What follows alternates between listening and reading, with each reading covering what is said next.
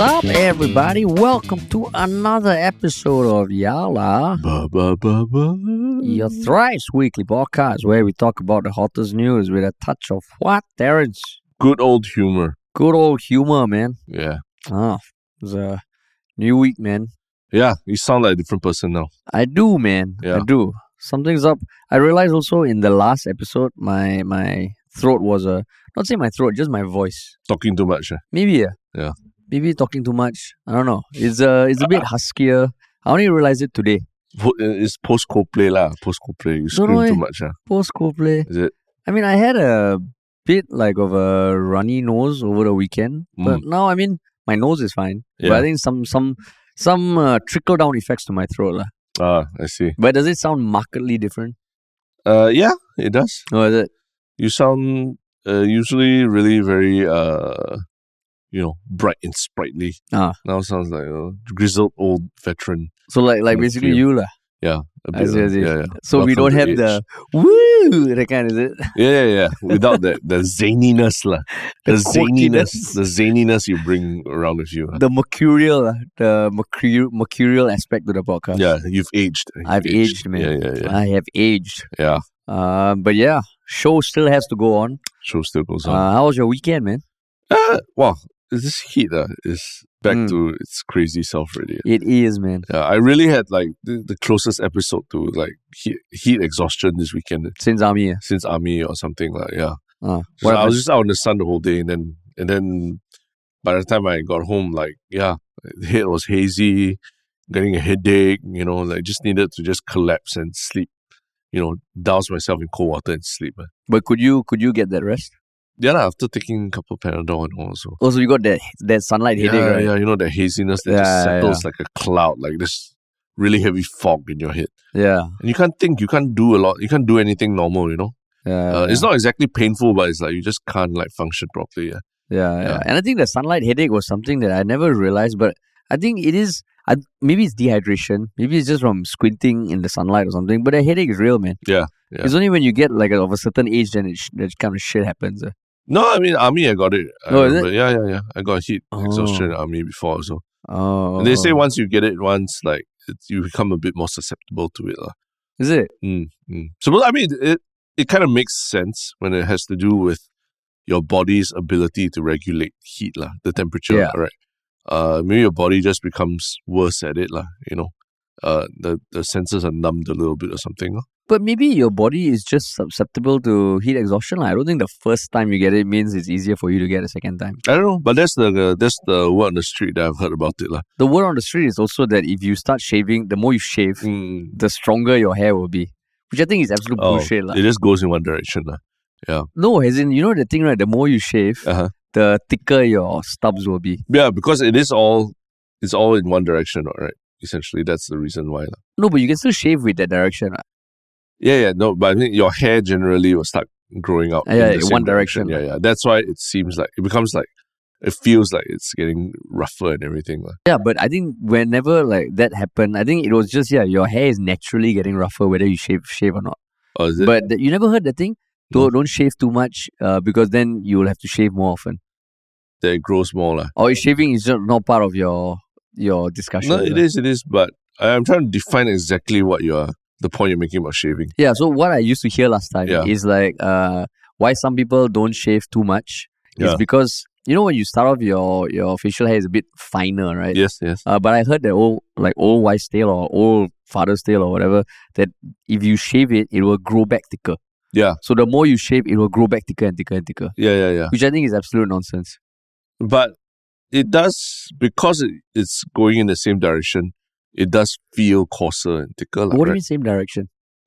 Because right now your hair just grows in all directions. But when you shave it, it's kind of, you're pressing everything down and it's all like being pushed in one direction, right? I don't think so. I think it's like your head hair. Your hair grows in a certain direction. Yeah. Regardless, you mean like it's coming out, then your shaving is like combing it. Kind of, yeah. I don't think so, no? I thought that's the reason why a stubble feels like a stubble. Is it stubble? No, but stubble, there's one part because it's short hair. It's like when you shave your head, it feels like stubble because all the hairs coming out of your head are short. Yeah. But the direction of your hair, I think it's fixed. Oh, so it's just when you say that it grows out rougher, thicker. it's just that it's just short.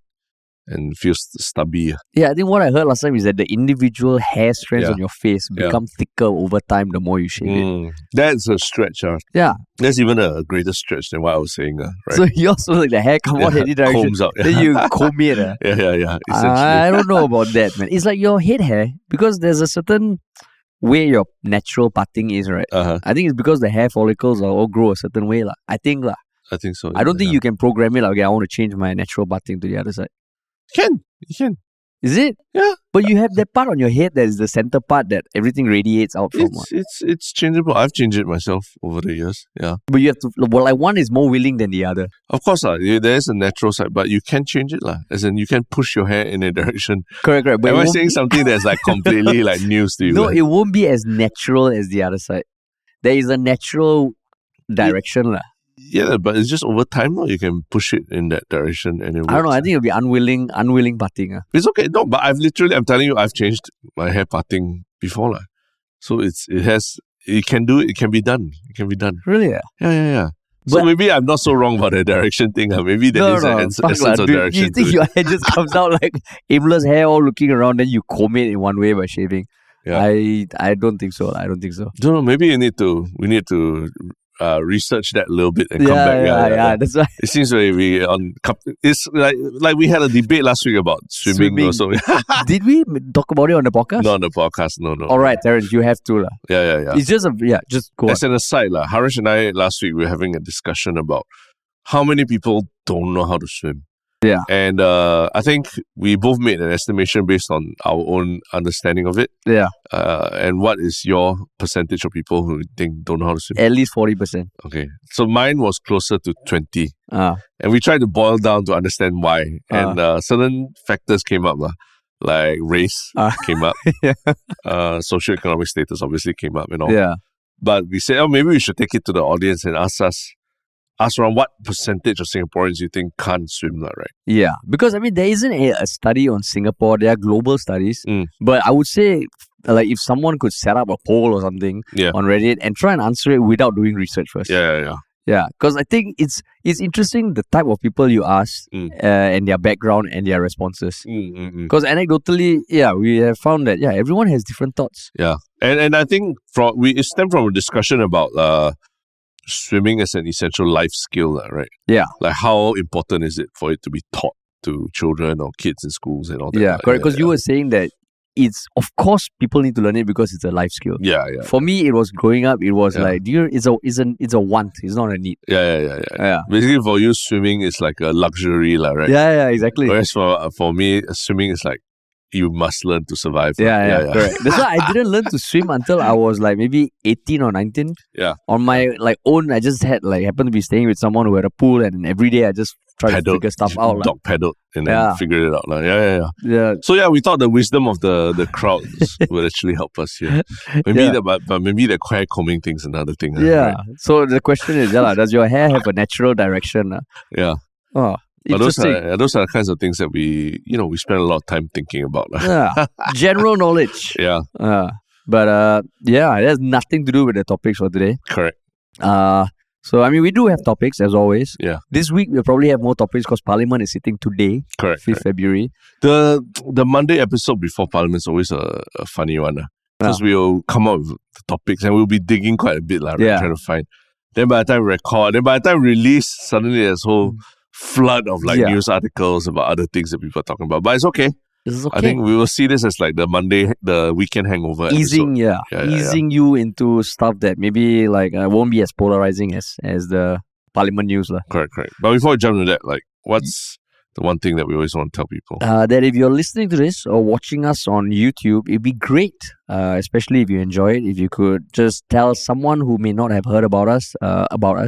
Because that's how we grow. We've been growing over the past few years. It would help if you subscribe on YouTube, follow us on Spotify, Apple, just so we can reach as big an audience as possible and help grow the podcast and the community. And if you want to work with us... email us at contact@ministryoffunny.com. Because we are looking for people to work with. Yeah. Sweet. Okay. So, all right. Yeah, man. The first piece of news. It was something actually someone posted on our Reddit last week, but now it's gathered a bit more steam, a bit more discussion. And it is the news of the first Singaporean or the first person ever to be served a notice of intended designation under the Foreign Interference Law, which was passed last year, also known as the Foreign Interference Countermeasures Act, FICA. Yeah. So I mean, like, it's not the most straightforward thing, and last year we hardly talked about FICA, right? Did we? I think it was debated like in Parliament, one session, right? But it was passed. Yeah. Did we talk about it? I believe we did. Oh, we did. We did. Yeah, because this was 2021. 2021, yeah.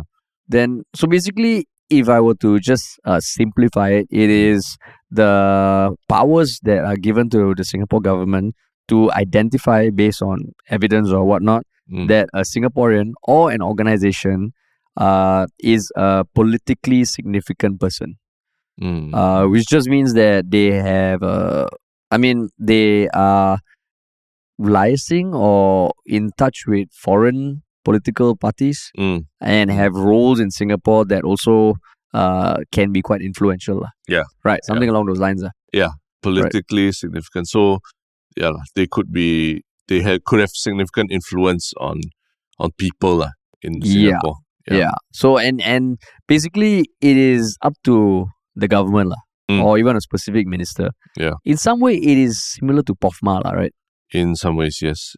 Yeah, and like, you mentioned that it was debated for a long time. I think when the bill passed, 75 voted yes, 11 voted no, and 10 abstained around there. Yeah. And all 11 came from the opposition. Yeah. And I think Leong Man Wai and Pritam Singh were some of the more vocal opponents. What were their points of opposition? I think they're similar to POFMA. The point was that they fear that this act could be overreaching and could be used to silence, legit dissenters, locally talking about domestic politics by designating them as, politically significant entities or what that have influence from foreign bodies. Yeah. And I think Leong Man Wai even made the point of saying that a lot of these things that happen I think he almost characterized them as sometimes they can be jokes that are just taken a bit too far or something, right? So you mean like statements people make, is it? Yeah. That can just be end up being interpreted wrongly or something, and then you don't know whether you are in the wrong books of the person, and because so much power is invested in the Ministry of Home Affairs to determine this, right? Yeah. That it's they just worry about overreach of something like that, So basically, like, I think the more legal or official definition is someone or an organization that has been assessed to have shown susceptibility to being influenced by foreign actors and a willingness to advance their interests. And I mean, once you're designated, you're not arrested or anything. Yeah. You are basically now legally obliged to disclose certain information to the Registrar of Foreign and Political Disclosures yearly. So, for example, if you receive a donation of 10,000 Singapore dollars or more that he or accept to, you have to declare it, especially any foreign affiliations or from foreign parties that you accept it from. Yeah.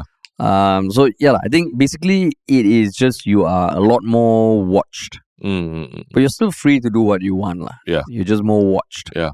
And I think as of last year, 2 NGOs, Think Centre and Marua, have been designated as politically significant persons.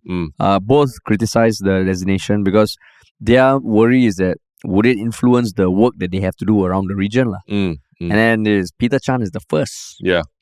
But so when you saw this, like when you read it, anything stood out to you? I mean, the timing of this is perfect, right? Because literally last week there was all that hoo-ha about the TikTok CEO being grilled in Congress and then subsequently saying that, I'm Singaporean, with the fact that he's Singaporean being almost a direct answer to do you have any affiliations with the CCP, lah, right? Like saying like I'm Singaporean absolves him of any possibility that he could be affiliated with CCP, lah, right? And a lot of people jumped on that, what the senator was asking as racist, or at the very least ignorant. Yeah. But I think we made a point in our podcast that actually those two things, I mean, it's not necessarily racist, lah, right, by asking what he asked, because there is a possibility that you can be Singaporean, but also be literally be serving the interest of a foreign entity, lah, right? Of course, in this case, they don't mention who, but it's quite clear that this Philip Chan's leanings are towards his birthplace, Hong Kong, and China, because he's written things about China and he's been pictured attending like conferences in China and things like that as well. Yeah. So yeah, I think perfect timing for based on what we saw last week and the discussions that came out. So you think it's a pure coincidence? Speculation. Yeah. Speculation. Yeah. I think it's a pure coincidence because the first news, I think, I'm looking, even someone posted it on our Reddit. It was like 2nd Feb, it came out. Yeah. The thing with Senator and Cho was earlier than that, I think. Right. A day or two earlier. Day or two earlier. So, I don't know. Felt a bit like, I feel it's a coincidence. Yeah. Right? I mean, it feels like quite separate issues, right? Yeah. And I don't know, I doubt there's any coordination between what the senators would ask and what the Singapore government would release. But I think the timing was, it's kind of uncanny, right? The timing. Yeah. So that's why I wonder now, all those people, because there were even American YouTubers and TikTokers making fun of that whole debate. No? Yeah. Tom Cotton and making fun of it. And even some local creators also and pointing out, it's so racist and all. But now you look at it, I mean, this guy, he has been in Singapore for quite a while, right? So he was born in Hong Kong. And just to give some context of like what exactly his influence in Singapore is. So he immigrated to Singapore over 30 years ago, has more than 20 years of experience in the property sector. He is currently the managing director of an investment property firm and a chief executive at another property firm. He's the founder of the China Link Education Consultancy, which basically, according to their description, organizes courses to understand China better. And he is also the president of the Hong Kong Singapore Business Association. He is the president of the Kowloon Club, which helps immigrants integrate into Singapore society. He was a patron of Kampong Chai Chee Citizens Consultative Committee and the Bukit Timah Community Club Management. And he was a member of the Singapore SPD, Resource Mobilization and Partnership Committee. Yeah. So he does more than, I would say, your average Singaporean. He does, yeah. And he's been in Singapore for 30 years now. Yeah. By all accounts, sounds pretty Singaporean. Yeah. And did you mention about the articles? Oh, no, not yet. Not even that. What about it? So, I mean, between April 2011 and May 2019, he wrote around 30 articles for Lianhe Zapao. And it's a regular column talking about, in the crossroads section. And the whole crossroads section in Zapao is, and I quote, to facilitate the understanding and integration of new immigrants into our community, fostering mutual understanding among Singaporeans. So, basically strong links to China. Yeah. And apparently the tipping point was he was invited to some event last year, I believe. Yeah. One of 30 delegates around the world who was invited to... Wait, let me find out what exactly the event was. 2 sessions, is it? 2 sessions. What were the sessions? Okay, wait, let me pull it up.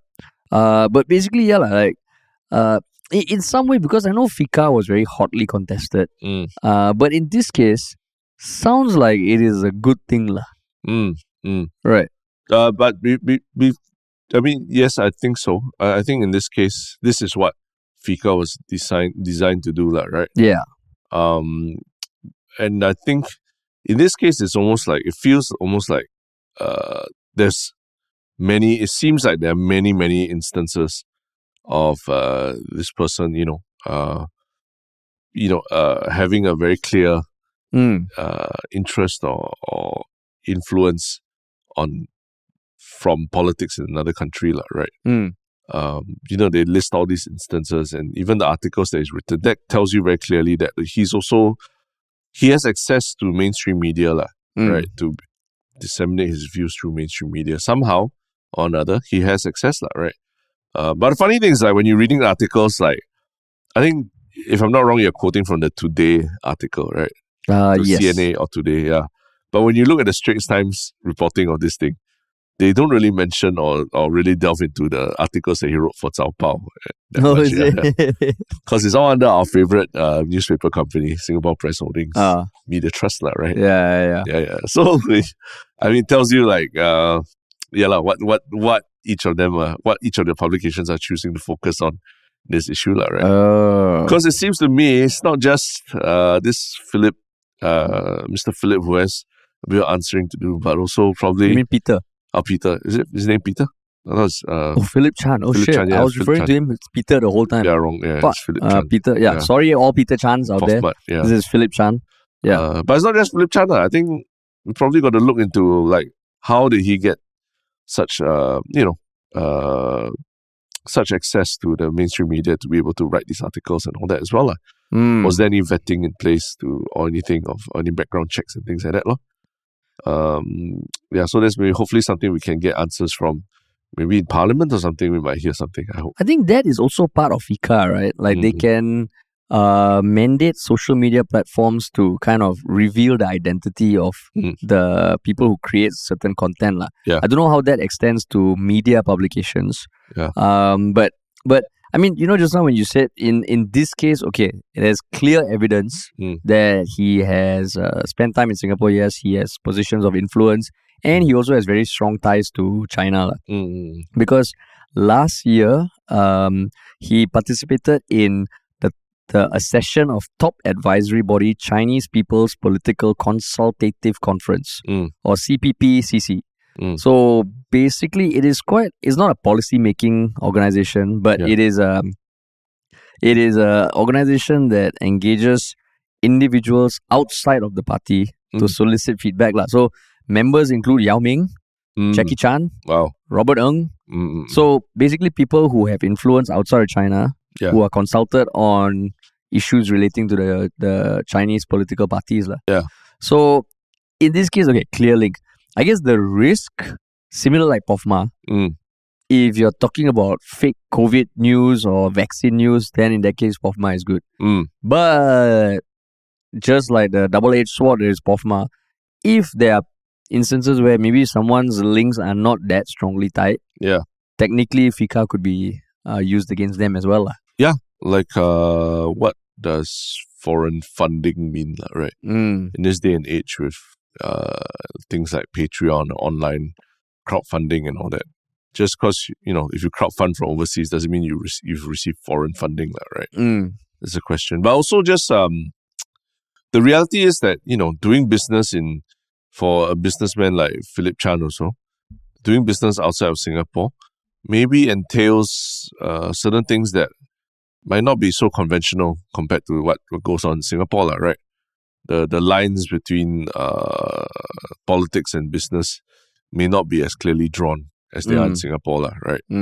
I'm not saying that Singapore is like the benchmark for how it should be drawn, how those lines should be drawn. But maybe there are ways of doing business in China that do require you to have close relationships with political bodies. So are we sort of self-limiting ourselves by having such stringent rules for Singaporeans, to not be part of political bodies or have any kind of link to political entities overseas? Yeah. So let's say the Chinese Communist Party wants to fund Yalabat into China expansion. Yeah. Foster the ties between China and India. What better way, right? Than a podcast with a Chinese and an Indian. Based out of Singapore. And they tell us, you tell us anything you want. You want like a fucking private jet, the Yalabat jet. Yeah. Where we can fly to India, China, do all these podcasts. Yeah. But you'll be tied to the CCP lah. Yeah. Right. What would you say, Terence? No, then we have to declare lah. We have to declare everything. Yeah. I mean, at the end of the day, it's ultimately, if you're running a business, the bottom line is the most important. But I suppose if you are transparent about some of these things, there's a reason this thing exists. It's not saying that he's a criminal or anything, right? It's just making sure that because he's politically significant, he has to report his movements, not say his movements, his activity, I would say. And movement of financial stuff around political organizations a lot more. Yeah, he's basically saying that, okay, we are watching, you do you, but we are watching. But it also results in because he's involved in a lot of grassroots activities. And he has stepped down, right? Yeah, he's stepped down as well, right? Or maybe, I mean, if you are a grassroots organization, probably you also want to stay away from any possibility of influence. So if someone is designated a PSP, you probably want to keep away from that as well. Oh, that's true. Yeah. I mean, in some way, even in finance, if you want to sign up for an investment account with any of the brokerages, one of the questions is any of your family members working at a trading firm or something? Because they are just implications. Yeah. So in this case, I mean, maybe you should try and get him on the podcast because technically he can, what? Yeah. Just don't know what he can say. Or whether will he be only speaking Chinese on here? Oh yeah, then you cannot understand. They have to translate for you, right? Then you translate, Then you translate. Then it's really because, I mean, that's why I guess this thing is at this point is not causing as much debate as it did while the bill was being passed. Yeah. Because in this case, it's almost super clear that, okay, he kind of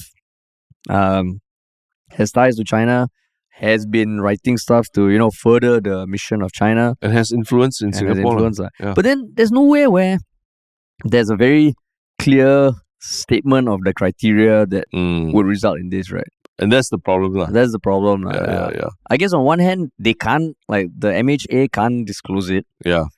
Because then people will just find ways to circumvent it. Yeah. I guess that's where it's scary. Yeah. So that's where I think the debate that's what it really focused on. Because I guess Pritam also was pushing for an independent council or something like that. Yeah. But yeah, so in this case, I mean, I guess the biggest takeaway is the timing, especially all the people online who said that, what you say, Sho just saying he's Singaporean already answers the question. Yeah. No, it does not. Yeah. It does not answer the question. And this is not even the first case of someone in Singapore who has had ties to a foreign entity, right? Yeah, correct. Interesting. Yeah. But yeah, so I know on Yalaba at least one person said, "Oh, can you explain what is going on here?" Hopefully that was illuminating. Yeah. But yeah.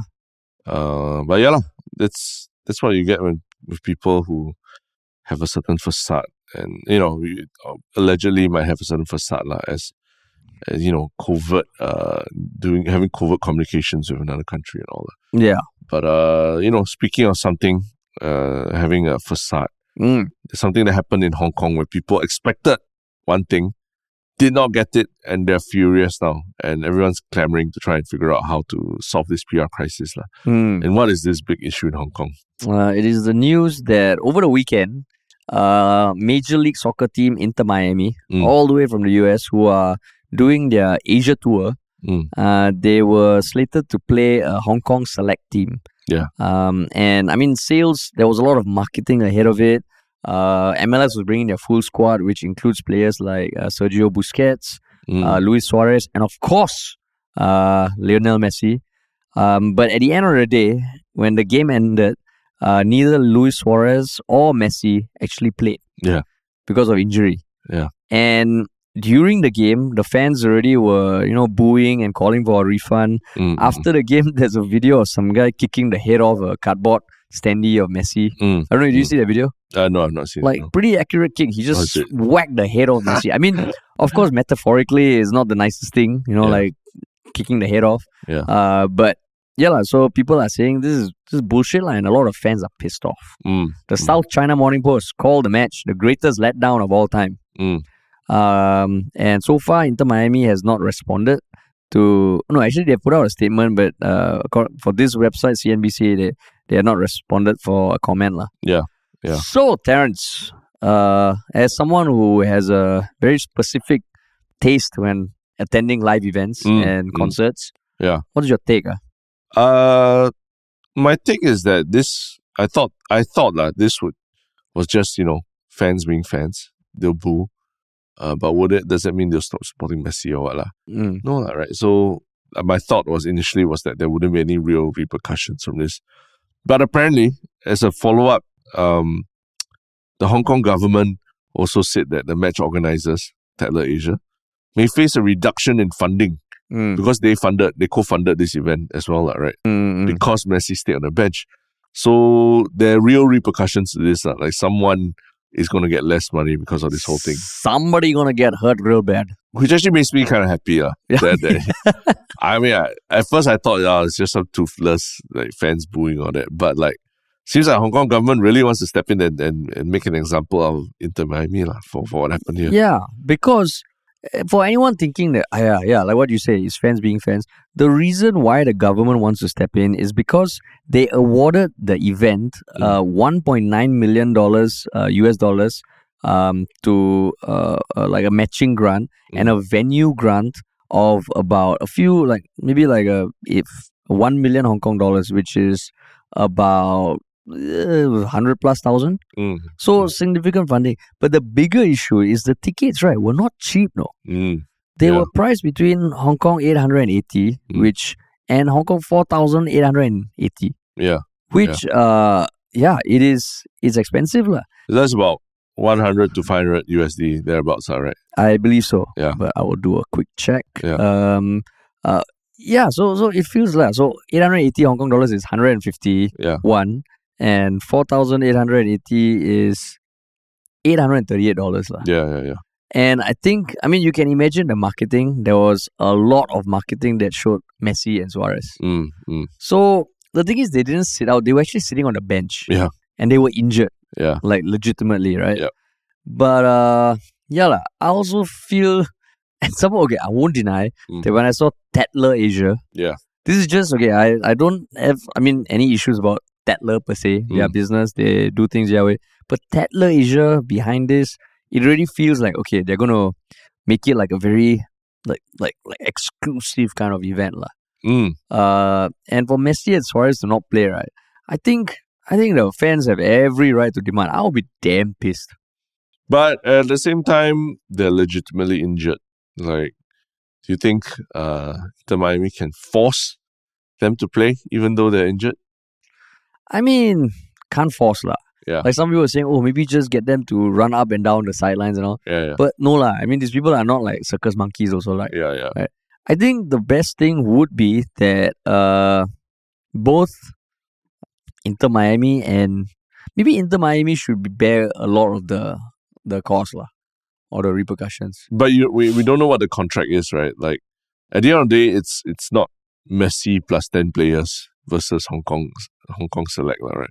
It's Inter Miami versus Hong Kong Select. Fuck lah, honestly, without Messi and Suarez and Busquets. Yeah. So I think there's something to be said about, even if you bring Messi to Inter Miami, it's not like people give a shit that much about Inter Miami yet lah. Yeah. You'll need many years of building up a club reputation and profile and everything before people will pay money just to watch a club lah, right? Okay, so if Inter Miami were to come to Singapore, and Messi is going to play, how much would you be willing to pay? I mean, Thai lah, top dollar lah, right? Yeah. You're just to see. And why? Because maybe there are people out there who are like, it's just football. Why would you pay that much, Terence? I think, especially for sports, there's something different about watching it live and watching how these people move and how they cover space on a pitch, on TV and everything. I'm sure you can see close-ups, but you don't see. Yeah, I remember watching tennis live for the first time, one of the Grand Slams or something. I think it was the US Open. And it just shocked me how fast everything moved. Whereas on TV, because it's slightly compressed, you see the ball move and you can track it quite easily with your eye. But then when you're sitting there live and watching even from a distance the ball will just move so fast and you're like, wow, you can't believe how fast these players' reaction times are, right? And so that's something I think in football also, because of perspective and TV camera angles and all that, you don't get a sense of the space that they cover and how much they run and everything as easily. So it's nice to be able to see the legends do it in their prime in front of you. So that's what is a very exclusive experience that you have to pay to watch. Yeah, and I would say even if Messi comes and he's going to walk around the pitch, kick a ball, because he's famous for spending the first 5-10 minutes of every game just walking around and sussing things out. Yeah. I would say, okay, as much as I'm a Ronaldo fan, of course with some caveats, like Messi, you can't deny he is arguably the greatest player to have ever lived. Yeah. Right, to ever play football. And just to see him live, right, he only has a few more years left to play. Yeah. So same, if he comes to Singapore, I will also be willing to pay maybe even more than Coldplay to just be in the presence of Messi there. So if he wasn't to play, I would feel fucking pissed off. But you said be in the presence of Messi. He's there, what? Not on the bench. You are in his presence. Right? Yeah, that's like saying you go to a Coldplay concert and Chris Martin is there, but he's sitting down. And he's not singing. And he's not singing. Then like, no. Yeah. Like Messi. So the thing is now it's interesting. And I guess, I don't know, like maybe this is something that football clubs need to think about, especially clubs for like Inter Miami. Because, I mean, of course, when Messi went to Inter Miami, generally MLS was like, oh, they're all happy, there's global attention on it. But there are more than enough accounts from Inter Miami fans who said Messi coming was like the worst thing ever. Why? Because it jacked up the ticket prices. Yeah. To the point that the fans who, they like this club where maybe even amongst the fans, the community was not too big. So it was very communal. The moment Messi came, it became less about the football club, but more about just the phenomenon that is Messi. So, and apparently in Hong Kong and China, where Messi is going to go to as well, a lot of fans are shitting on Messi. Saying that, this is just like, Beckham is just milking money, and like, then it becomes like an exhibition rather than just spreading the message of football. But it is an exhibition. It is. And it is about bringing like the name of Inter Miami. Like, if Messi wasn't playing Inter Miami, no one give a shit. Do you think they would have even made a Hong Kong tour happen? Like, no way. They might, if they're lucky, if they even tour the US itself, right? So it's, I mean, in some way, it's a revenue generating thing, right? Confirm, right? For sure. And then I think this discussion of like, to what extent must pro athletes stretch themselves to satisfy fans' desires? There's also a very big debate happening in the basketball world now. Because just this year in the NBA, they've designated that to qualify for all the season awards and all that, right? MVP or top defender or whatever, the defensive player of the year and things like that. You have to have played a minimum of 65 games out of the 82-game season. Is it? Which comes out to about 80% roughly. So there's a whole big thing going on now where last year's MVP is now injured because he played while injured. He hobbled around and then someone fell on him and he got even more injured. And so the rule was in place last year. No, it started this year. Started this year. So there's a lot of players, and it seems to be mostly the players who got injured in recent years, right? Got a lot of injuries in recent years, who are very unhappy with this new rule, right? Oh. And that rule, as much as it just sounds just a word, but that has a bite because if it's a bit of technicality. If you don't play enough games, you don't get to qualify for the selection into the All-NBA team, which also, it caps the amount of that you can be offered in your contract negotiations with your team. Like there's something called Supermax that the team can offer you if you are considered an All-NBA player. So those players who are, trying to negotiate new contracts but unable to hit that Supermax clause, that means play that 80% of the games, then they won't get to the extra, I think it's like 5% or something on their salary. So that's a lot of money when you talk about the amounts of money that they are signing these contracts for, like hundreds of millions, So, there's this big debate about, how much should we be forcing players to stretch themselves just to get awards, get bonuses, and please the fans. Because this was, I think it was also a direct backlash to the fact that teams were letting their stars sit out of games during the regular season to rest them for like the playoffs and everything, which pissed a lot of people off. Of course, it was the exact same issue. Like, I pay money, to come and watch this basketball game, and you don't mention at all like that this player is not sitting out this game. I come and then he's just wearing street clothes and sitting on the court. So I think that's another thing about this thing. Do you think it would have been mitigated if, let's say, they were just very upfront that Messi wasn't going to play? That, like either at the start of the tour or something like that, they just make it clear Messi's injured, he can't play. I thought the injury was confirmed only like last week. They said, on the day itself, apparently, on the Sunday afternoon. I mean, even give them benefit of the doubt. Maybe like the week before. Yeah. What can they do? Exactly, yeah. No, I mean, but that's at least you manage expectations. The thing here is that it seems like they tried to just keep quiet about it. Oh, so all the way through the match. Oh, even when people were thinking, he's going to come. He's wearing street clothes, but people are like, he could change out of it. No, he was wearing the Inter Miami. Oh, he was wearing the gear. He wasn't wearing street clothes. Okay. But he was sitting on the bench. But he was still like training on Saturday and everything in the stadium and all. So maybe what needed to have happened was maybe like if they knew in the afternoon already, they might, if they had at least just announced it, right, that this was happening. I don't know. Would you think that would have been better? I think would have been better. Maybe like people would have been, the anger would have been a bit more stretched out. Yeah, stretched out. And maybe it's also because this is like almost a new thing for football. Because basketball, would you say that basketball is almost, there's a lot more individuality in basketball than football? Yeah. There is, right? Yeah. So the star power, I guess, has more leverage there. Football, I think, with the rise of the MLS clubs that have these world superstars or like the Middle Eastern clubs, it is now becoming an issue. Yeah. So this is almost like uncharted territory for football. Yeah. Because, I don't know how it is in the US, but you mean there's no expectation that if you go there, you might not see your stars play, which is why I guess the rule was enforced. Yeah. It was precisely there's this term that has become quite ugly. It's called load management. That they use to justify why certain players sit out of games and things like that. I mean, that's a very real thing, right? Even in football, it happens. When you rest the player. Rested. Yeah. But I guess football is like what you say, it's much more, it's a team sport, right? That if you support a team, even if the one star doesn't play, like there's still like a lot of the rest of the team to bank on. But I think football as a whole, especially in the last decade, with players moving to China or now Saudi Arabia, and earning right? shit tons of money, but playing in front of hundreds of people only max. It shows you the imbalance. There's like one star player and the rest of the team's like, who's the rest of the team? And then when those circuses start traveling around the world and marketing themselves, it's like, come and watch. What's Ronaldo's team called? Al Nassr. Come and watch Al Nassr play. Yeah. You're not there to watch Al Nassr. You're there to watch Ronaldo. Yeah. So I think that's the difference. Whereas when you tell me, Liverpool or Tottenham or whatever is coming to play, even if the stars are not there, they're not playing, the rest of the team's still pretty fucking good. And you kind of know each of the players if you watch football pretty regularly. Yeah. So I think that if you really look at it a bit more, I mean, football today as a product, people are starting to expect those individual stars to feature in every match. Yeah. And I guess probably even with NBA prices, the prices of tickets are getting higher and higher. Yeah.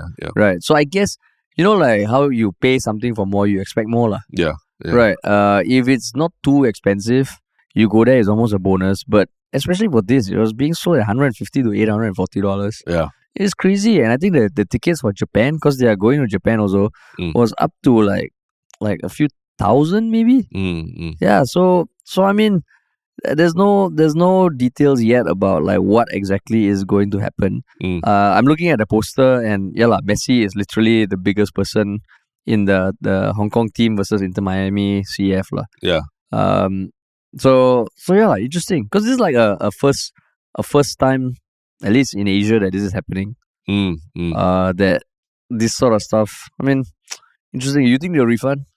No, the bigger question is like, will the Japanese fans, will there be like, people trying to sell tickets now because they think that Messi's not going to play? Yeah. There probably will be. Now that with this backlash there, maybe they will force Messi to play somehow. Like what you said, come on for 5 minutes. Play goalie. Something. Because like it's such an embarrassing backlash, right? For even David Beckham were booed and everything. Yeah. Yeah, because it just makes like Inter Miami seem like a money machine. Yeah. Oh, I mean, on the flip side, you could say that they protect their players. They take care of their players, everything. I thought, okay, maybe another way, right, is that you, rather than guarantee that Messi will play a match, right, maybe, he just needs to be more involved in those 3 days or more fan involvement, as in like, having... Would you care? I mean, if there's enough of Messi around in all these other days already, like going to... You like Messi because of his personality. Yeah. Go to a primary school, maybe he'll do something. Like Ronaldo does in Singapore. Like when Ronaldo comes to Singapore, he doesn't play matches, right? He goes to a primary school, gives a talk and things like that. Yeah, right? But for people who pay tickets, you think I give a shit what Messi does in primary school? True. So I'm saying that maybe that ticket gives you that exclusive access to more events. But then his contract probably, I never signed up to go to primary schools. Yeah. So I guess that's the problem with having a star. Then Beckham from the sideline, fuck it lah. They don't get Messi, they get me. Then he change and go and play. Yeah, exactly. So I think like because it's a bit more like a traveling circus kind of really, they kind of got to have things to mitigate the real problems when players are injured and all that. Yeah, but I don't like the way football is going like this. Why? All these teams where they're just throwing money to bring a superstar in, and it really becomes like that's one thing that I never liked about the NBA lah. It's always about the individual, and I never liked that. But now football is, at least outside of the major leagues, is really becoming like that lah. I don't like it. Wait, are you conflating your criticism of the sport of basketball with the NBA or what?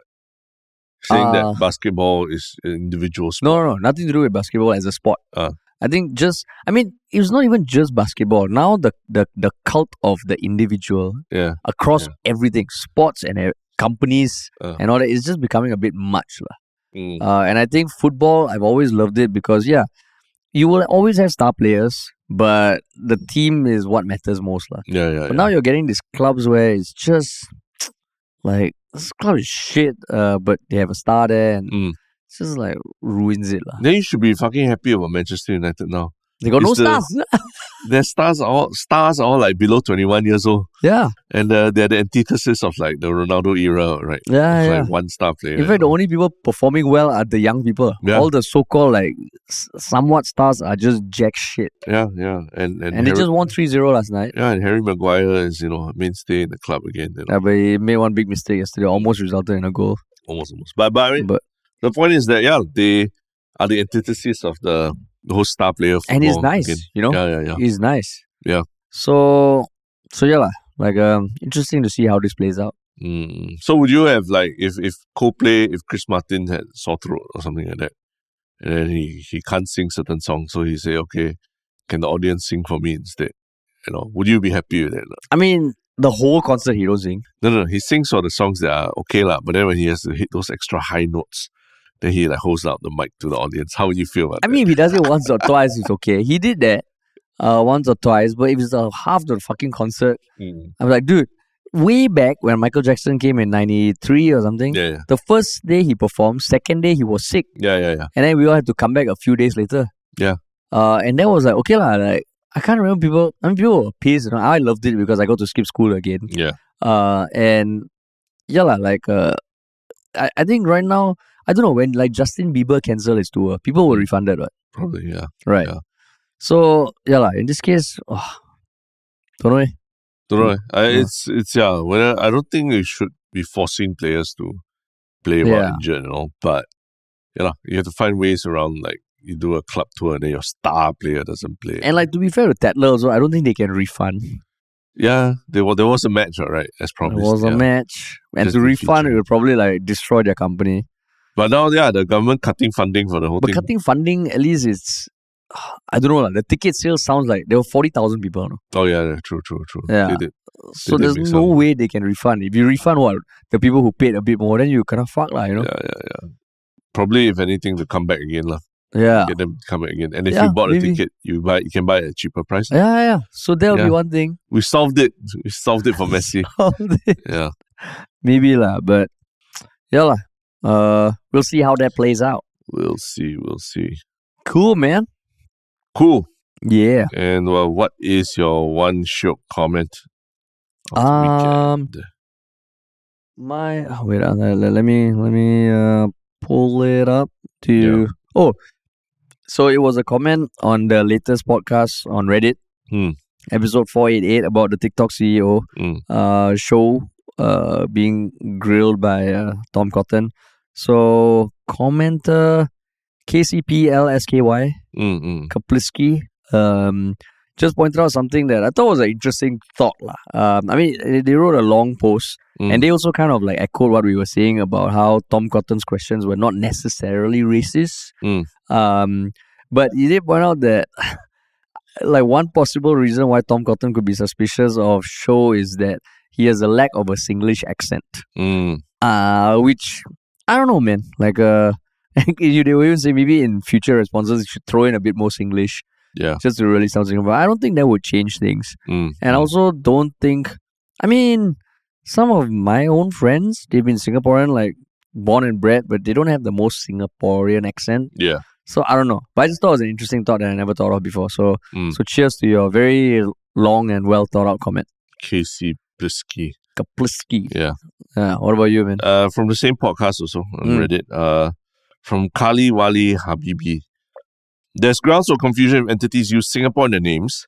I think there was a discussion about the Singapore Repertory or Singapore Theatre Company, right? Using that name. So there's grounds for confusion if they are not officially or deemed to be representing Singapore or its people. An example would be Bank of Singapore. It's a wholly owned private banking arm, OCBC Bank, but some think that it's the Central Bank of Singapore, like Bank of Japan. So that was a good point. Like I totally forgot about that. The naming of OCBC's private banking arm as Bank of Singapore a number of years ago. I remember, back then there was a little bit of debate about, how come they can call it Bank of Singapore? Because it sounds like something official, right?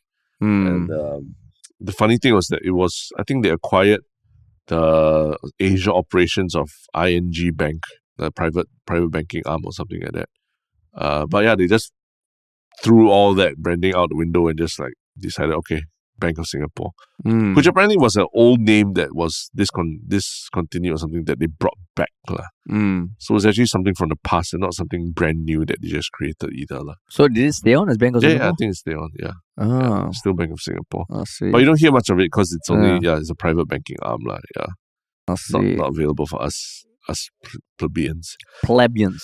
Yep. Cool, man. All right, what about your one shook thing? My one shook thing is...